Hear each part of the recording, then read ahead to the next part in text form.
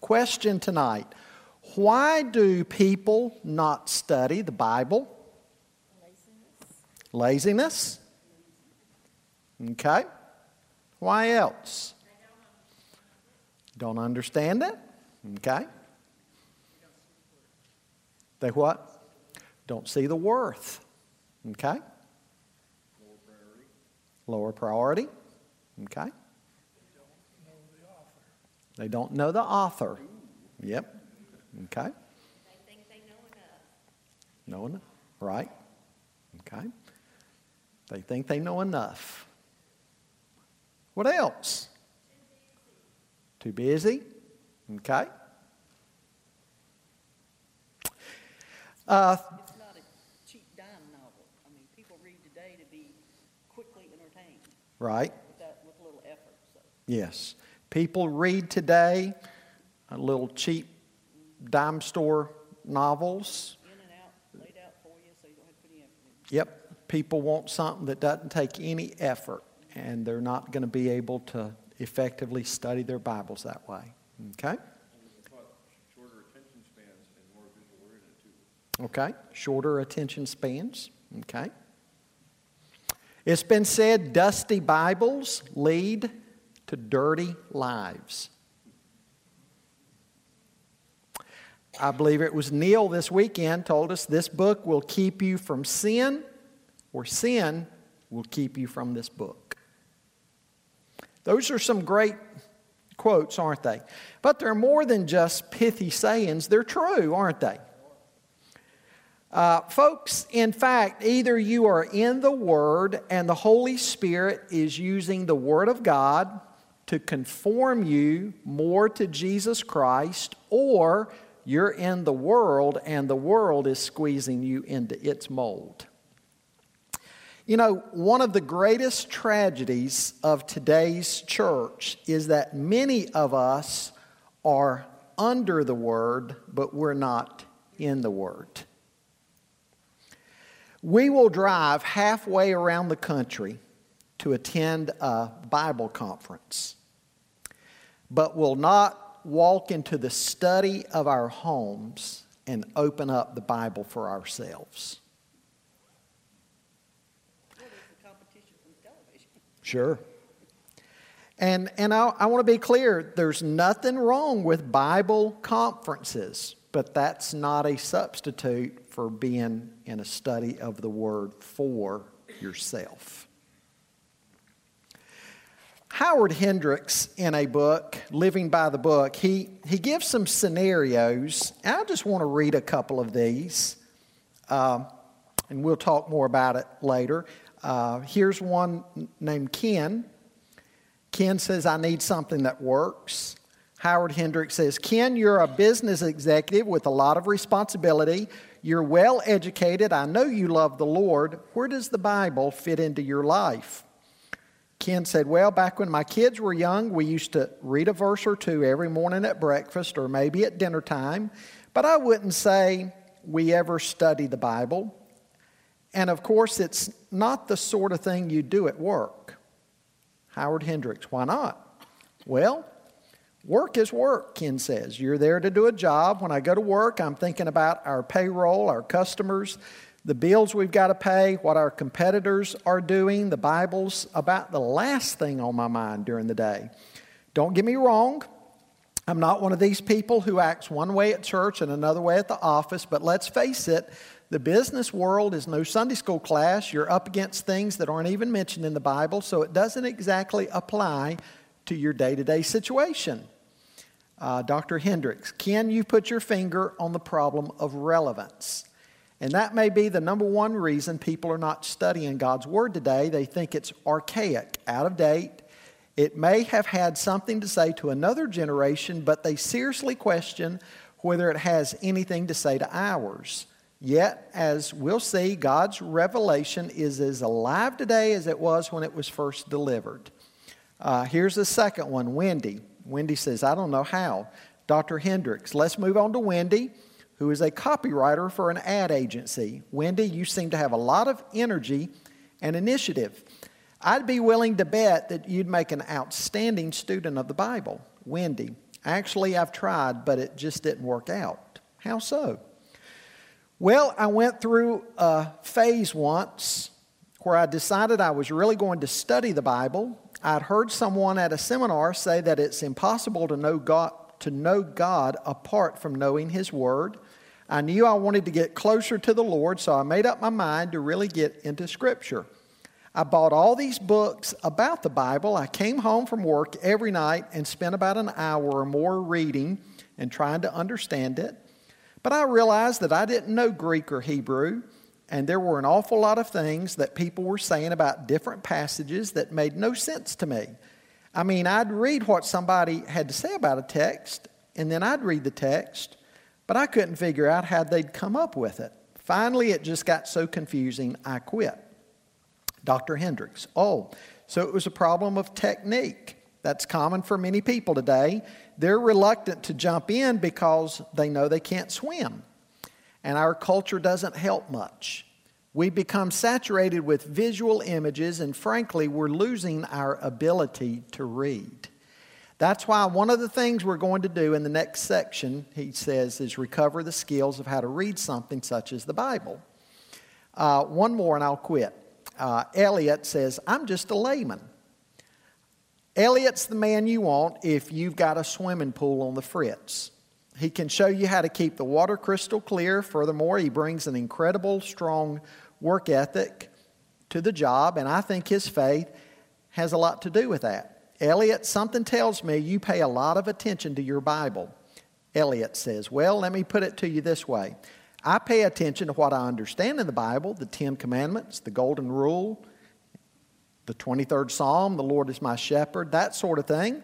But the rest of it, I pretty much leave up to my pastor. I mean, he understands all that stuff, and if I ever have a problem, I'll just go to him. He seems to know what it all means. Me, I just try to live the best I can.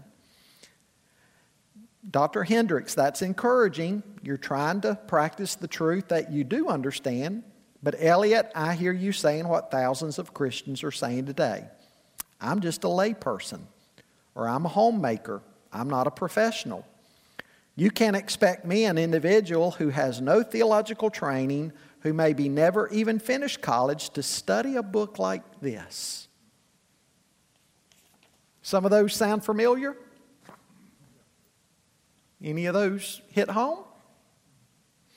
So why do people not study it for themselves? Well, the question of relevance, or the question of, I don't know how to, or I'm just a layman, I'll let my preacher tell me, or I don't have the time, or maybe it just doesn't seem that interesting to me. I want you to think about your own life. What about yourself? Do you study the Scripture?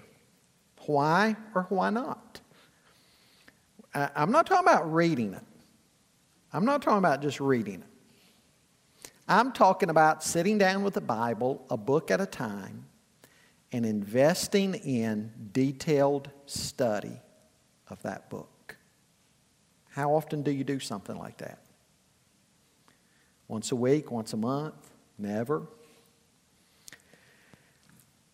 Before we get into some of the more application stuff I want to cover tonight, I want you to write down, first of all, the Bible is essential to growth.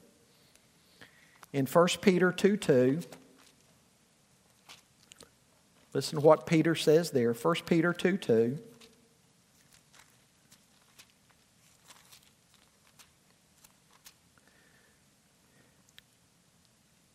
Peter says, like newborn infants, long for the pure spiritual milk, that by it you may grow up into salvation, if indeed you have tasted that the Lord is good.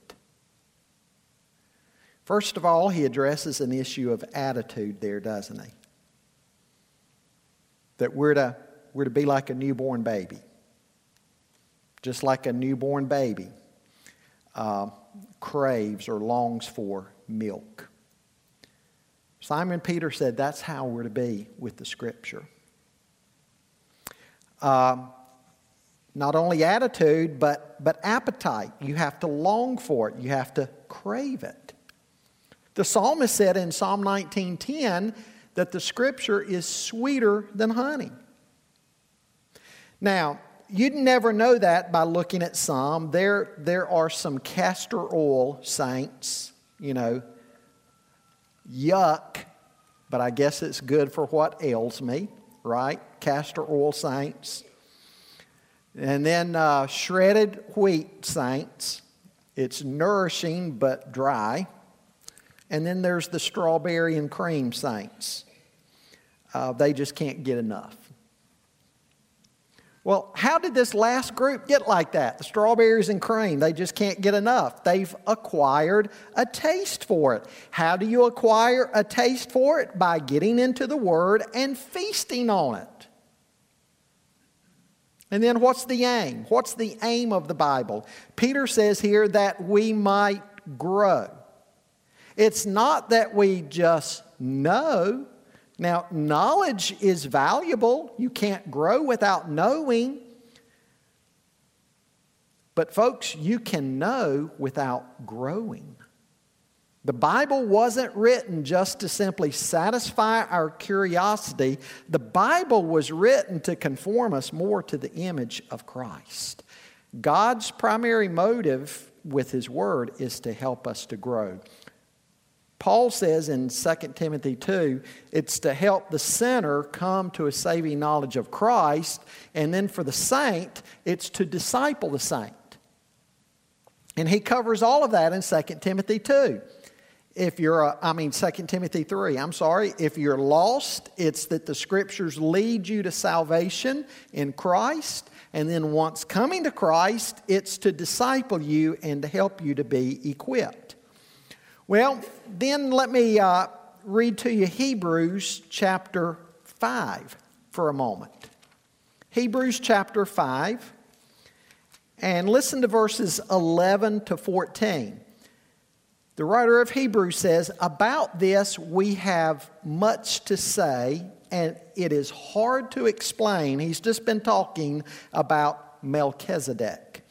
We have much to say, it's hard to explain, since you have become dull of hearing. For though by this time you ought to be teachers, you need someone to teach you again the basic principles of the oracles of God. You need milk, not solid food. For everyone who lives on milk is unskilled in the word of righteousness, since he is a child. But solid food is for the mature, for those who have their powers of discernment trained by constant practice to distinguish good from evil. Notice he says here, there's a lot more we'd love to say to you, but you can't take it. And it's hard to explain. Why? Is it because of the difficulty of the revelation? No. He says it's the density of the reception. There's a learning disability. You have become dull of hearing, he says to them. And then a key word there is time. They should have been further along. They should have been like in God's high school by then. But they're still in grade school. And he says somebody's having to teach you the ABCs of spiritual things all over again. You ought to be mature. You ought to be teaching others, but you're still having to be taught, and taught even the basics. He says you still need milk. Solid foods for the mature, he says. Who are the mature? Are they seminary graduates? No. The writer says you're mature if you have trained yourself through constant use of Scripture to distinguish good from evil. And so that's the second major reason that Bible study is essential. It's that it's the divine means of developing spiritual maturity. You're not going to grow up in Christ without growing in your knowledge of the Word. And then just one more quick thing before we get started with some application tonight. Thirdly, Bible study is essential to spiritual effectiveness. 2 Timothy 3, 16 and 17, that passage that I referenced a moment ago. Paul says, all Scripture is breathed out by God and profitable for teaching, for reproof, for correction, and for training in righteousness, that the man of God may be competent, equipped for every good work. All Scripture is inspired. That means Leviticus just as much as the book of Romans, right? Or Deuteronomy. Could you locate in about 3 seconds the book of Deuteronomy in your Bible? And yet, do you know that the book of Deuteronomy is the book Jesus quoted more from than any other? And when Satan was attacking Jesus in the wilderness, what book of the Bible did Jesus rely on to defeat the devil? Deuteronomy. All Scripture is inspired by God. Now, there may be some parts of it you and I enjoy more than others. Reading the Gospel of John or the book of Romans as opposed to Leviticus or Numbers. But it's all inspired.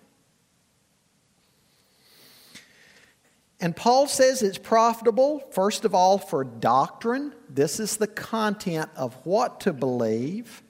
Secondly, rebuke. It'll tell you when your life is out of bounds. For correction, it shows you not only the wrong, but the right. And then training in righteousness. Training in righteousness. Maybe you've thought before, I wish I could be more effective for God. Well, start studying your Bible. And guess what? You'll have opportunity to be more effective.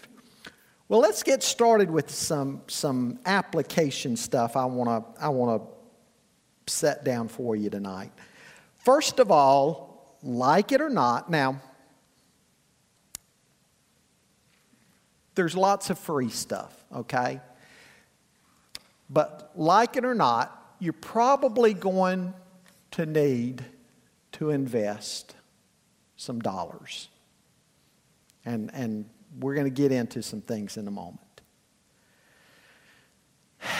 It always puzzles me when I hear Christians talk about not wanting to invest in some good study tools. A man will go out and he'll buy a $1,000 set of golf clubs. Or he'll spend $40,000 on a classic car. Or a woman will invest all kinds of dollars into some hobby that she might have. Like golf. A lot of ladies love golf, yes. But they'll spend all kinds of money on stuff like that. But they don't want to invest in good Bible study items. Somebody mentioned earlier, somebody back here, about misplaced priorities when we opened up tonight, right? Why people don't study the Bible. Somebody back there, was it Carol? Misplaced priorities. Somebody talked about wrong priorities. By all means, go out and buy. This is the place to begin.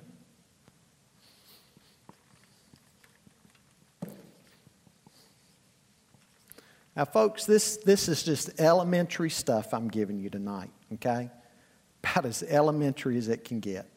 A good study Bible. There is a plethora of good study Bibles today. The ESV Study Bible is one of the best out there. The articles that this Bible has in it, it is incredible the amount of articles in the ESV Study Bible. And then at the back of it, there's a short little course in systematic theology and in Christian ethics.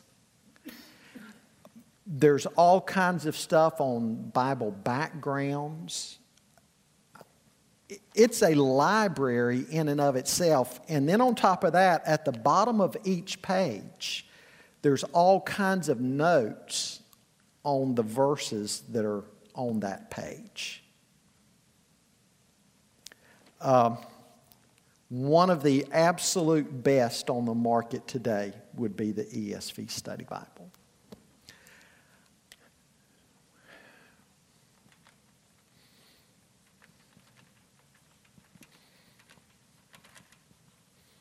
Another excellent one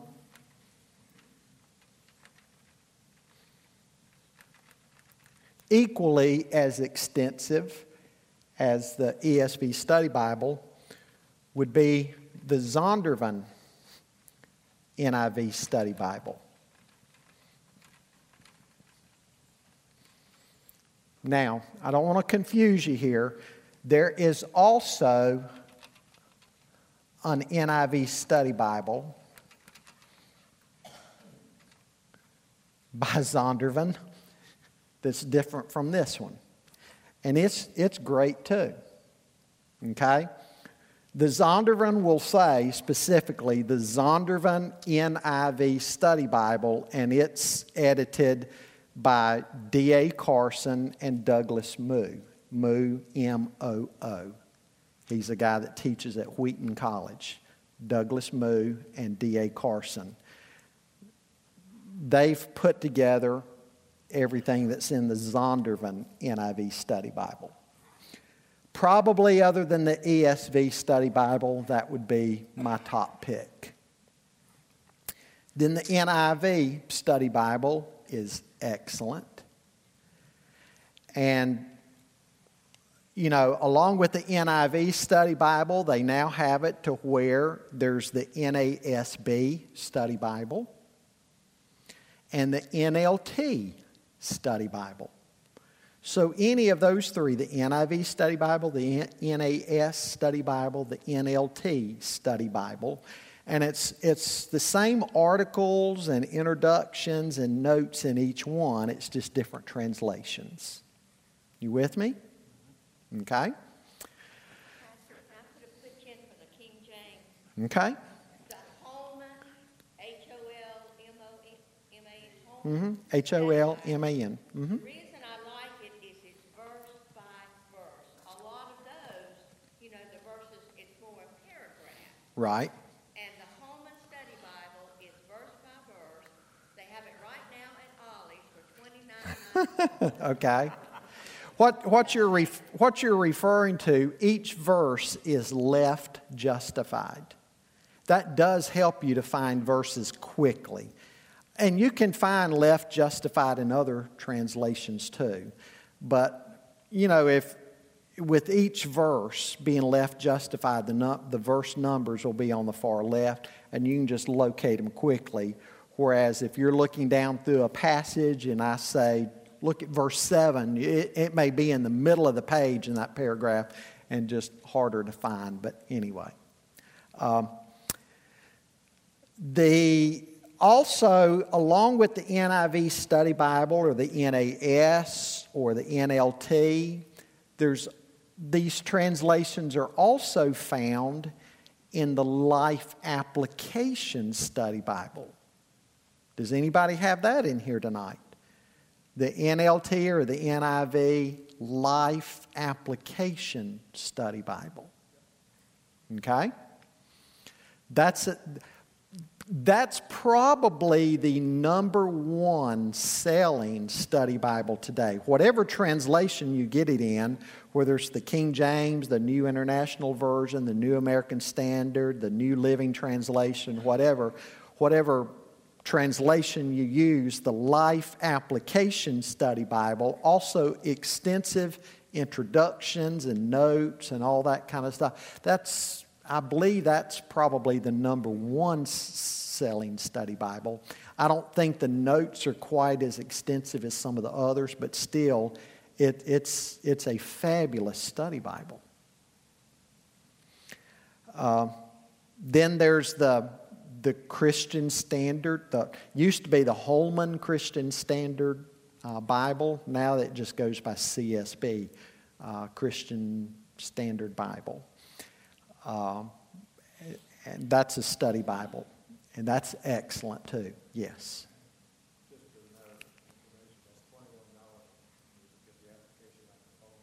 Yes, and I'm glad you mentioned that. I'm going to talk about iPad and iPhone applications in a moment, so I'm glad you did mention that. The Reformation Study Bible, excellent. The MacArthur Study Bible. Folks, there is a plethora of these study Bibles. So start out by buying a good study Bible.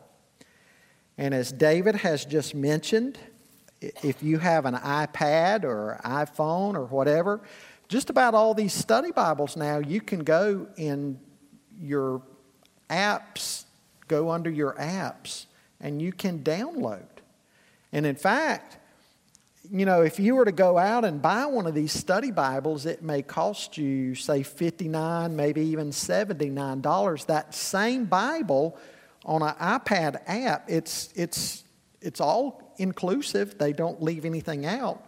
But it'll probably be a third of the price.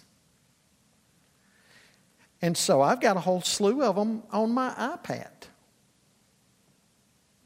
And again, just about any of these. I've got the Zondervan NIV Study Bible on my iPad. I've got the NLT Study Bible. I've got the NIV Study Bible, the NIV Life Application, the NLT Life Application, the NAS Study Bible, the MacArthur Study Bible. I have all those on my iPad. And the cost of having it on your iPad is a fraction. Now, I still like having paper copies that I can take notes in.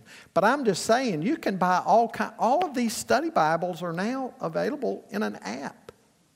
Donna, did you have a comment?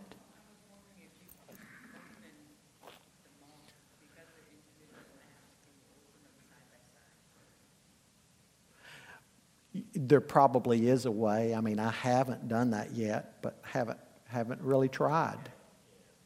You.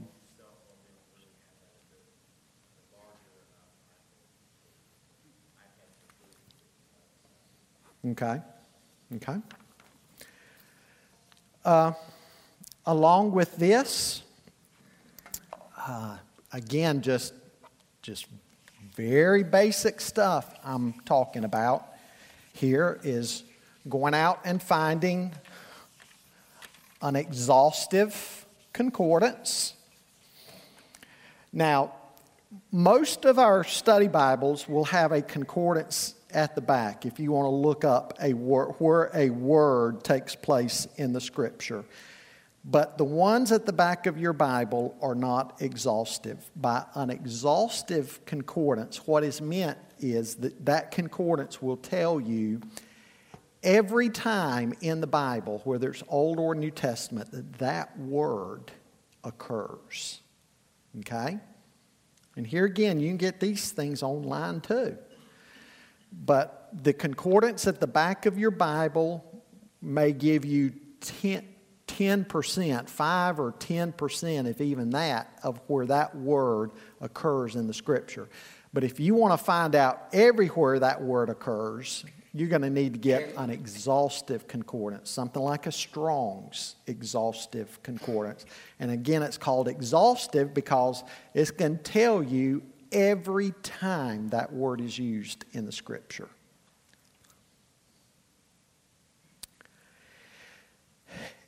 Get a good Bible. Let me go back.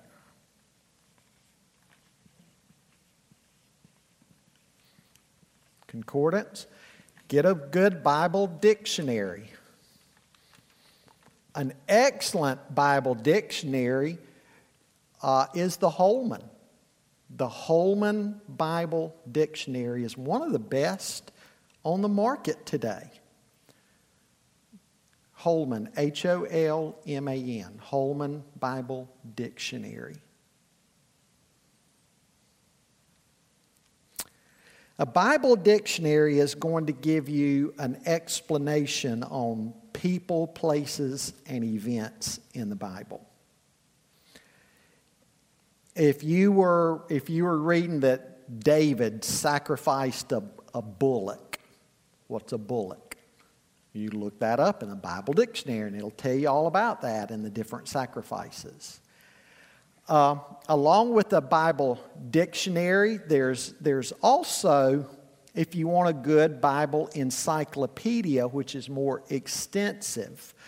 And the gold standard on Bible encyclopedias now, there's about 12 or 15 volumes to it, and it's kind of pricey. But you'll hear people refer to it as ISBE.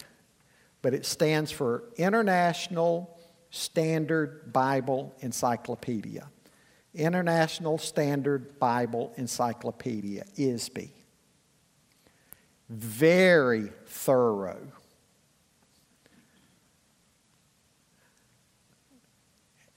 And like I say, there's probably 15 volumes of it. And, you know, we're talking about 8.5 by 11 page sizes, each volume about yay thick. So, I mean, the whole ISBE series is going to take up that much space on a bookshelf. But it's worth it. If you want the best Bible encyclopedia out there, ISBE is probably going to be, without a doubt, not maybe, it's going to be your top bet. Now,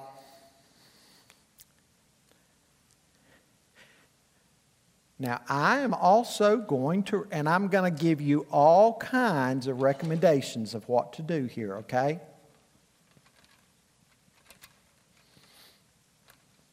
Commentaries. Now, I'll tell you the way I buy commentaries, and you're not going to do this, and so I'm going to make some suggestions that you might do. But how I buy commentaries,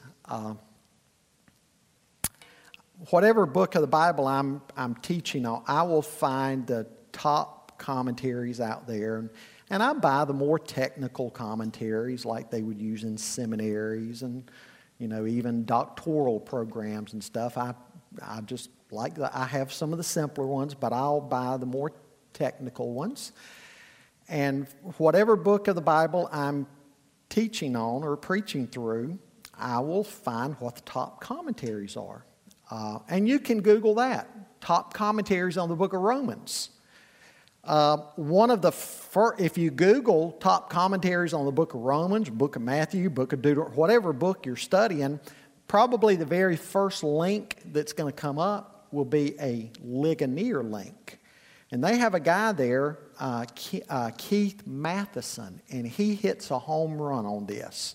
He will give you the top 5 commentaries on that book of the Bible. And these are top 5 commentaries that even professors and scholars would tell you are the top 5. And I mean, he absolutely hits a home run. Keith Matheson with Ligonier, Ligonier,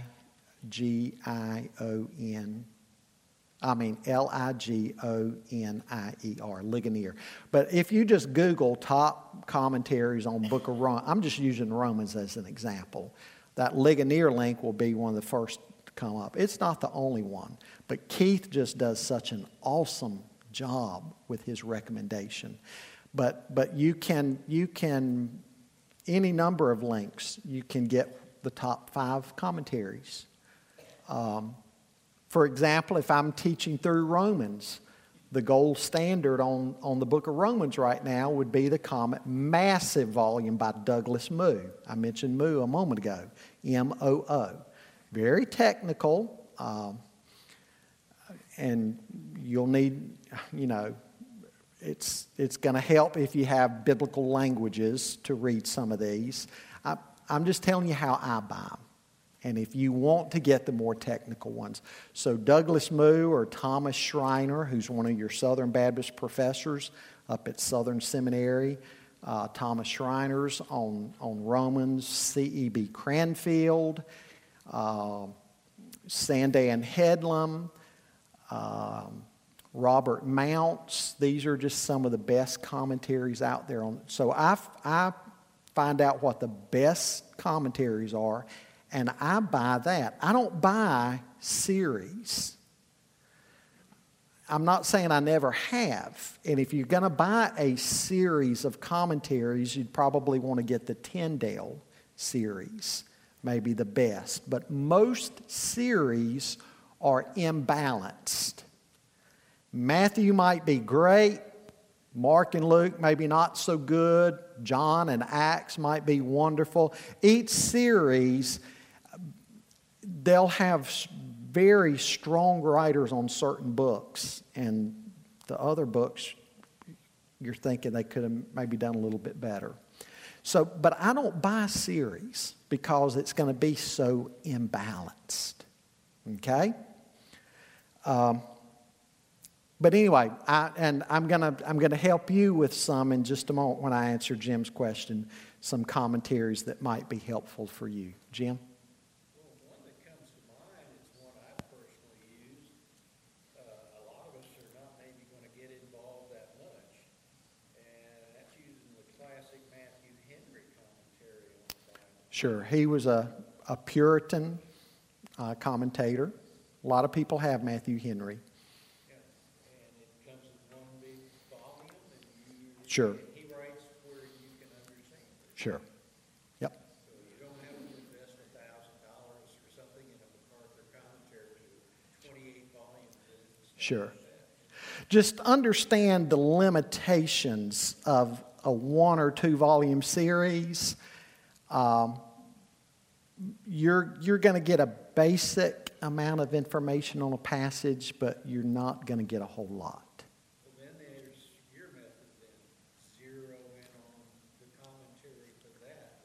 Sure.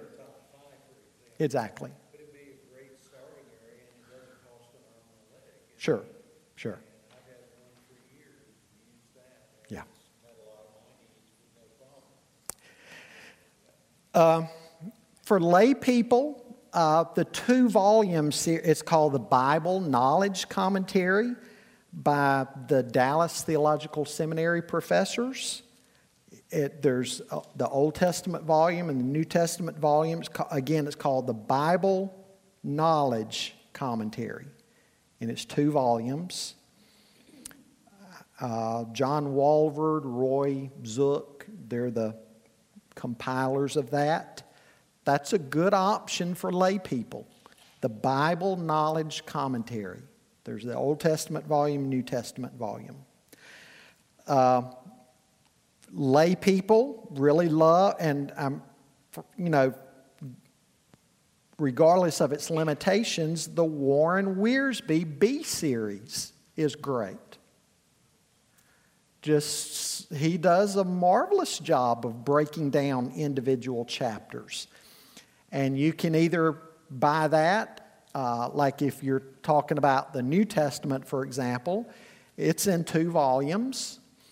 Or on any of the biblical books, Old or New Testament, you can buy the individual paperback on it. It's the B series. B like the letter B, like Philippians, be joyful, for instance. Does anybody have the Warren Wiersbe B series? Okay.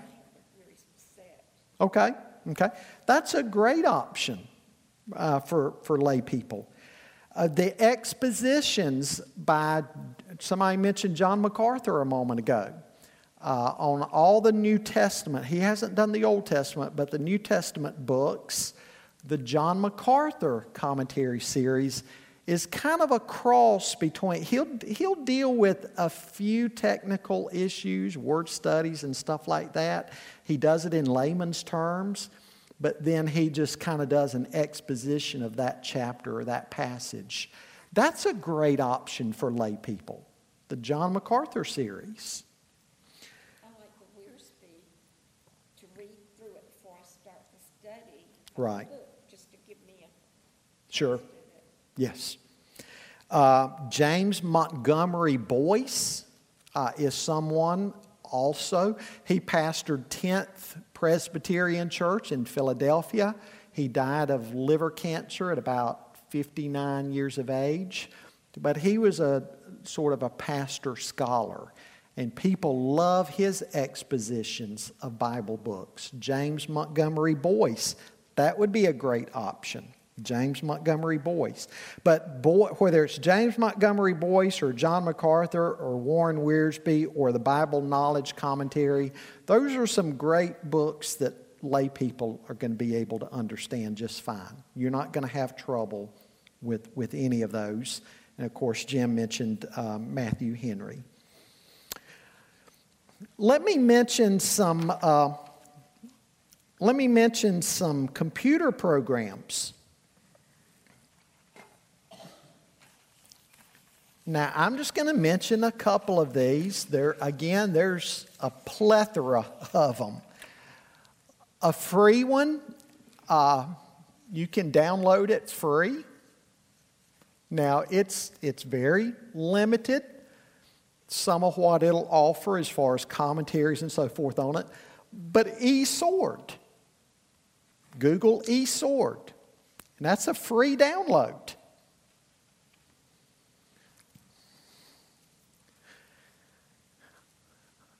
Another one,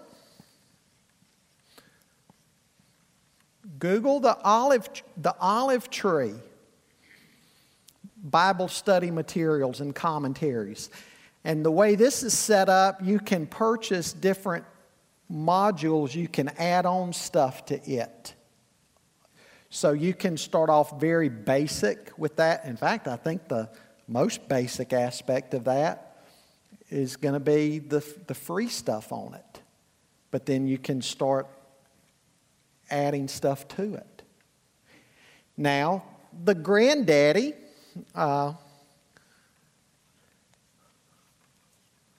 Logos, they have a free basic thing, and then after the free basic, then the next step up is like $99, and this goes all the way up. You can spend about $11,000 on the Logos. Okay? They have like the bronze, the silver, the gold, the platinum, the diamond. There's all kinds of different levels. But you don't have to spend that much. You can spend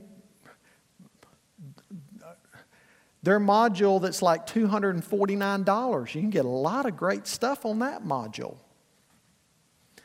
Again, folks, if you're a man in the church who golfs, you're probably going to spend $800 or $900 or $1,200 on a set of clubs. So keep things in perspective. You're talking about Bible study stuff that you're going to have the rest of your life. I want to say, folks, come on, realize some of that, Your hobbies and stuff you buy for yourself. What's going to be more important than investing? If God uses Bible study to grow us, to mature us, to get us equipped for ministry, spending a little bit of money is not unreasonable. Yes. A lot of these Bible manufacturers publishers will have a free digital download if you Yes. buy the Bible. Right. That's what I had when I bought the new NIV with edited by Carson. They gave me a free download of the thing for my iPad, cover to cover. Sure. It included all the maps, pictures, introduction, everything. Sure. Free, but you can buy it for $20. Yeah. See, you mentioned the Zondervan, but again, you can, without even buying the hard copy through your Bible apps, you can buy it. You don't even have to buy the hard copy to get that, and it has everything included in the hard copy on the program on the app. Well, like you, I like treeware. Sure, Deep down inside. sure, And so I wanted to buy a hard copy. sure. It was nice to just give them that little code number off the inside and the back, and then I downloaded the whole thing again. Yeah, So I've got it with me everywhere without lugging around this monster of the Bible.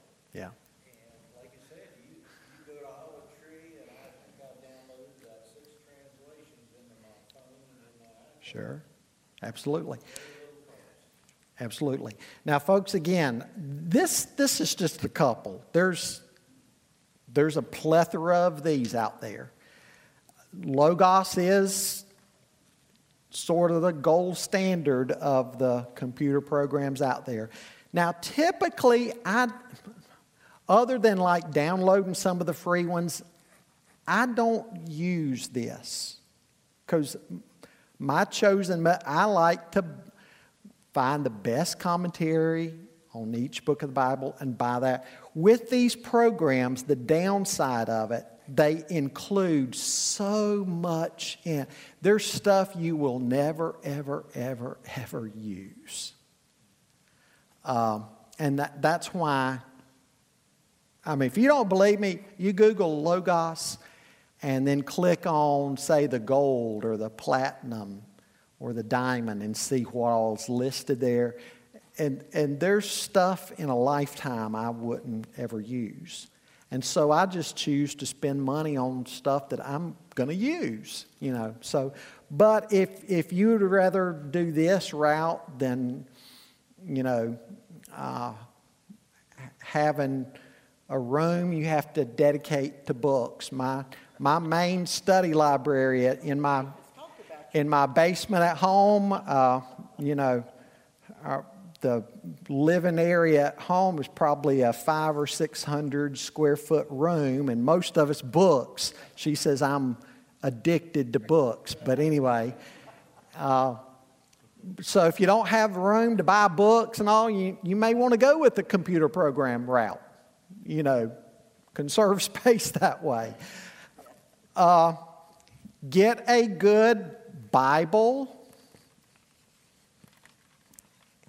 atlas. And probably the two best that I have found, I've got both of these also, the Holman. Just like I say, Holman has the Bible dictionary. Holman also has a Bible atlas. Fantastic. The ESV one I think is probably the best. The ESV Bible Atlas, now it's a big old thing. The ESV one, probably you lay it down flat and the ESV one's going to be practically as big as the tabletop on this podium here just about. I mean, it's a big old thing, the ESV one. And this is a pretty good size one too. Those, as far as a Bible Atlas, those are excellent ones. And those are so much more than just a map. On that page where they have that map, they're going to tell you all kinds of information about that biblical site and some of the history in the Bible. There's just going to be all kinds. You're going to be like, whoa, I mean, that's good stuff, what they will have. So I don't want you to think a Bible Atlas is just a map. Yes, it's that, but it's so much more. Okay? Okay.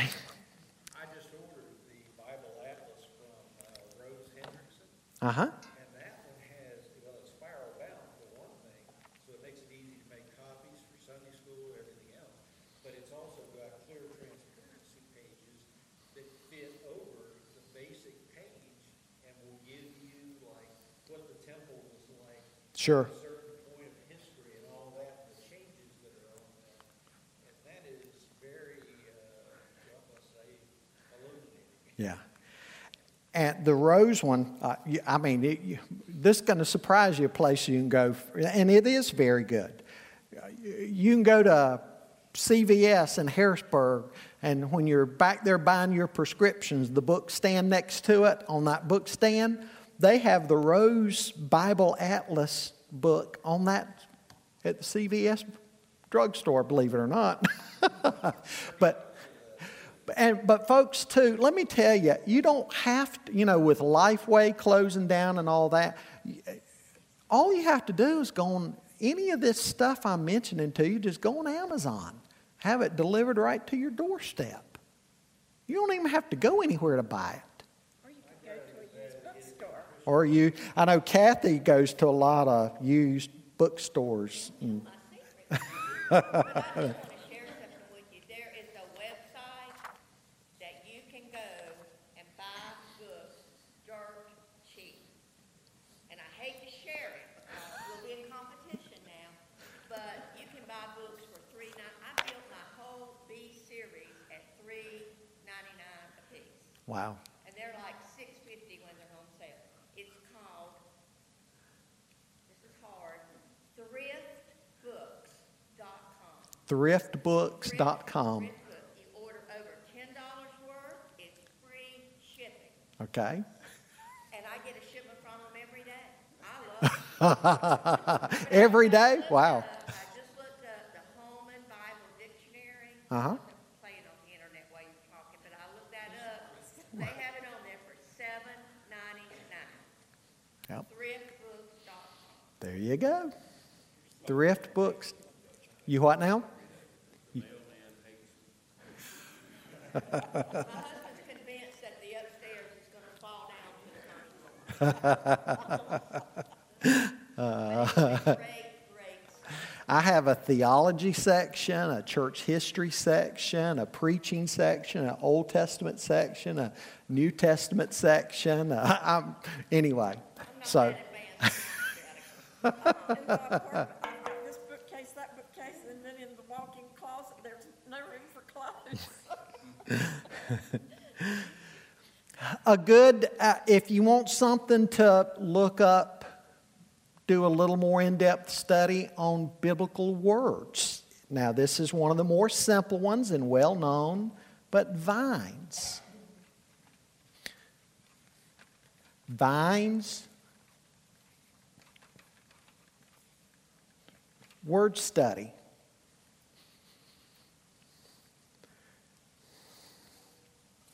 Vines word study. And there's all kinds of those. That's just one of the more well-known ones. And pretty basic, like I say, at a layman's level, that'll be fine.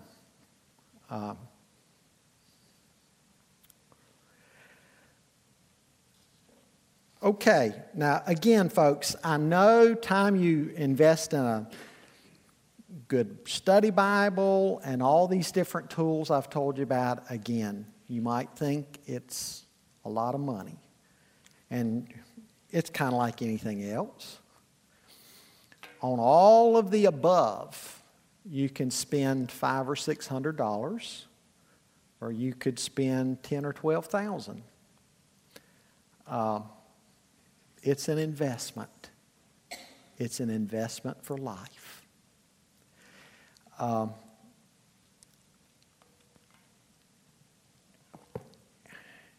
I was going to get into a lot of other stuff tonight. I'm at a breaking point in my note. I've got about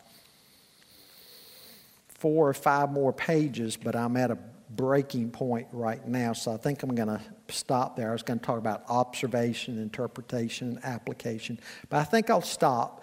But anyway, please let me encourage you to buy some of these tools.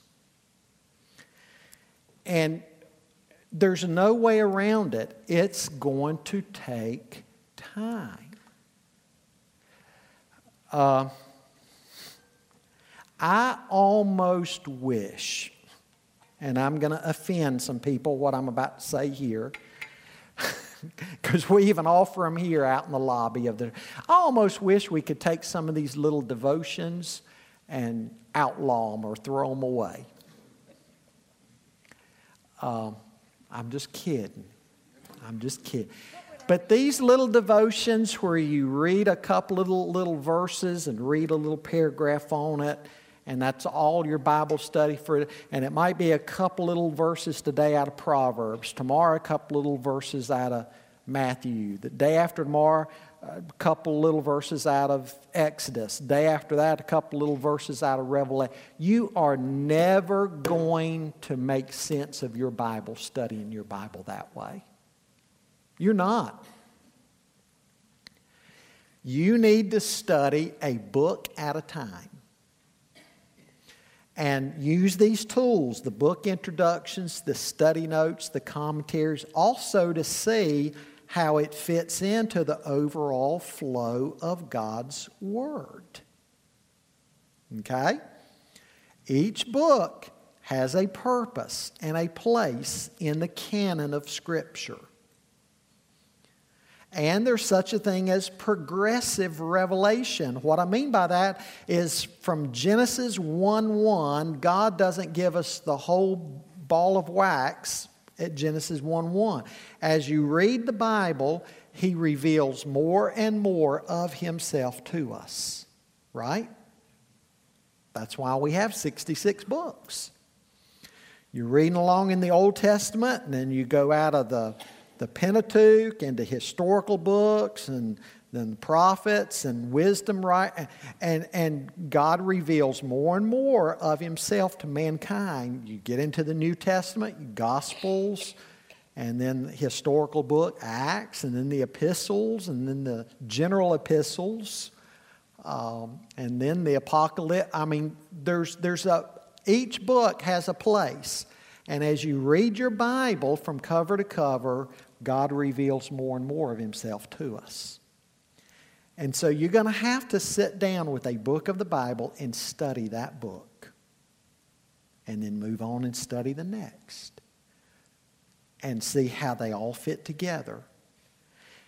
And if you will take the time to do that on a daily basis, you'll get at the end of a year or two, and you'll just be amazed at how much sense the Bible makes to you. If you're going to read a verse or two out of this passage today, a verse or two out of that passage tomorrow, you will never understand your Bible. You won't. This little hodgepodge thing. That's why I say some of these resources that encourage studying, reading the Bible that way, I almost wish we could do away with them. Please don't. If you use a devotion book at some point of your day, okay, it has its place. I hope that's not your substitute for doing real Bible study. And likewise, if you think, oh man, it's 11:15 tonight, I need to do my Bible reading before you get in bed, and, I'm going to read this chapter real quick, and you just kind of breeze through it and close it and go to sleep. Again, you're not going to learn the Bible that way. You have to sit down and invest time. We've got a senior adult man in the church right now. Most of you know him. He lives on the same road you live on. He said, Scott, for years and years I heard you say that. And finally, a couple of years ago, I took you up on it. And he said, I bought a couple of real good study Bibles with notes in them, a few basic commentaries. And he said, from 10:30 a.m. to 12 noon every day is my Bible study time. He said, I cannot believe what I'm getting out of my Bible study now. He said, and I think of what all I have missed all these years. And he said, I've gotten to where now, if I have a doctor's appointment or something that interrupts my 10:30 a.m. to 12 noon Bible, he said, it aggravates me. If anything, it interrupts that time. He said, but what I have learned now, studying book by book, he said, I read the introductions to the book I'm studying. I read the notes in this study Bible, the notes in that study Bible, the notes in this study Bible. And then he has a couple of these little one-volume commentaries, some pretty good ones. He reads a few of those each day, and he has a notepad. He takes notes on what he studied that day. He said, I cannot believe how much this has come to mean to me. I'm talking about George Kent. he led me into his study one day. He said, I just want to show you what I do. And he spread everything out. And anyway, you wouldn't get him to go back to what he was doing before. So, you have to invest in some good tools, and you have to take the time to do it.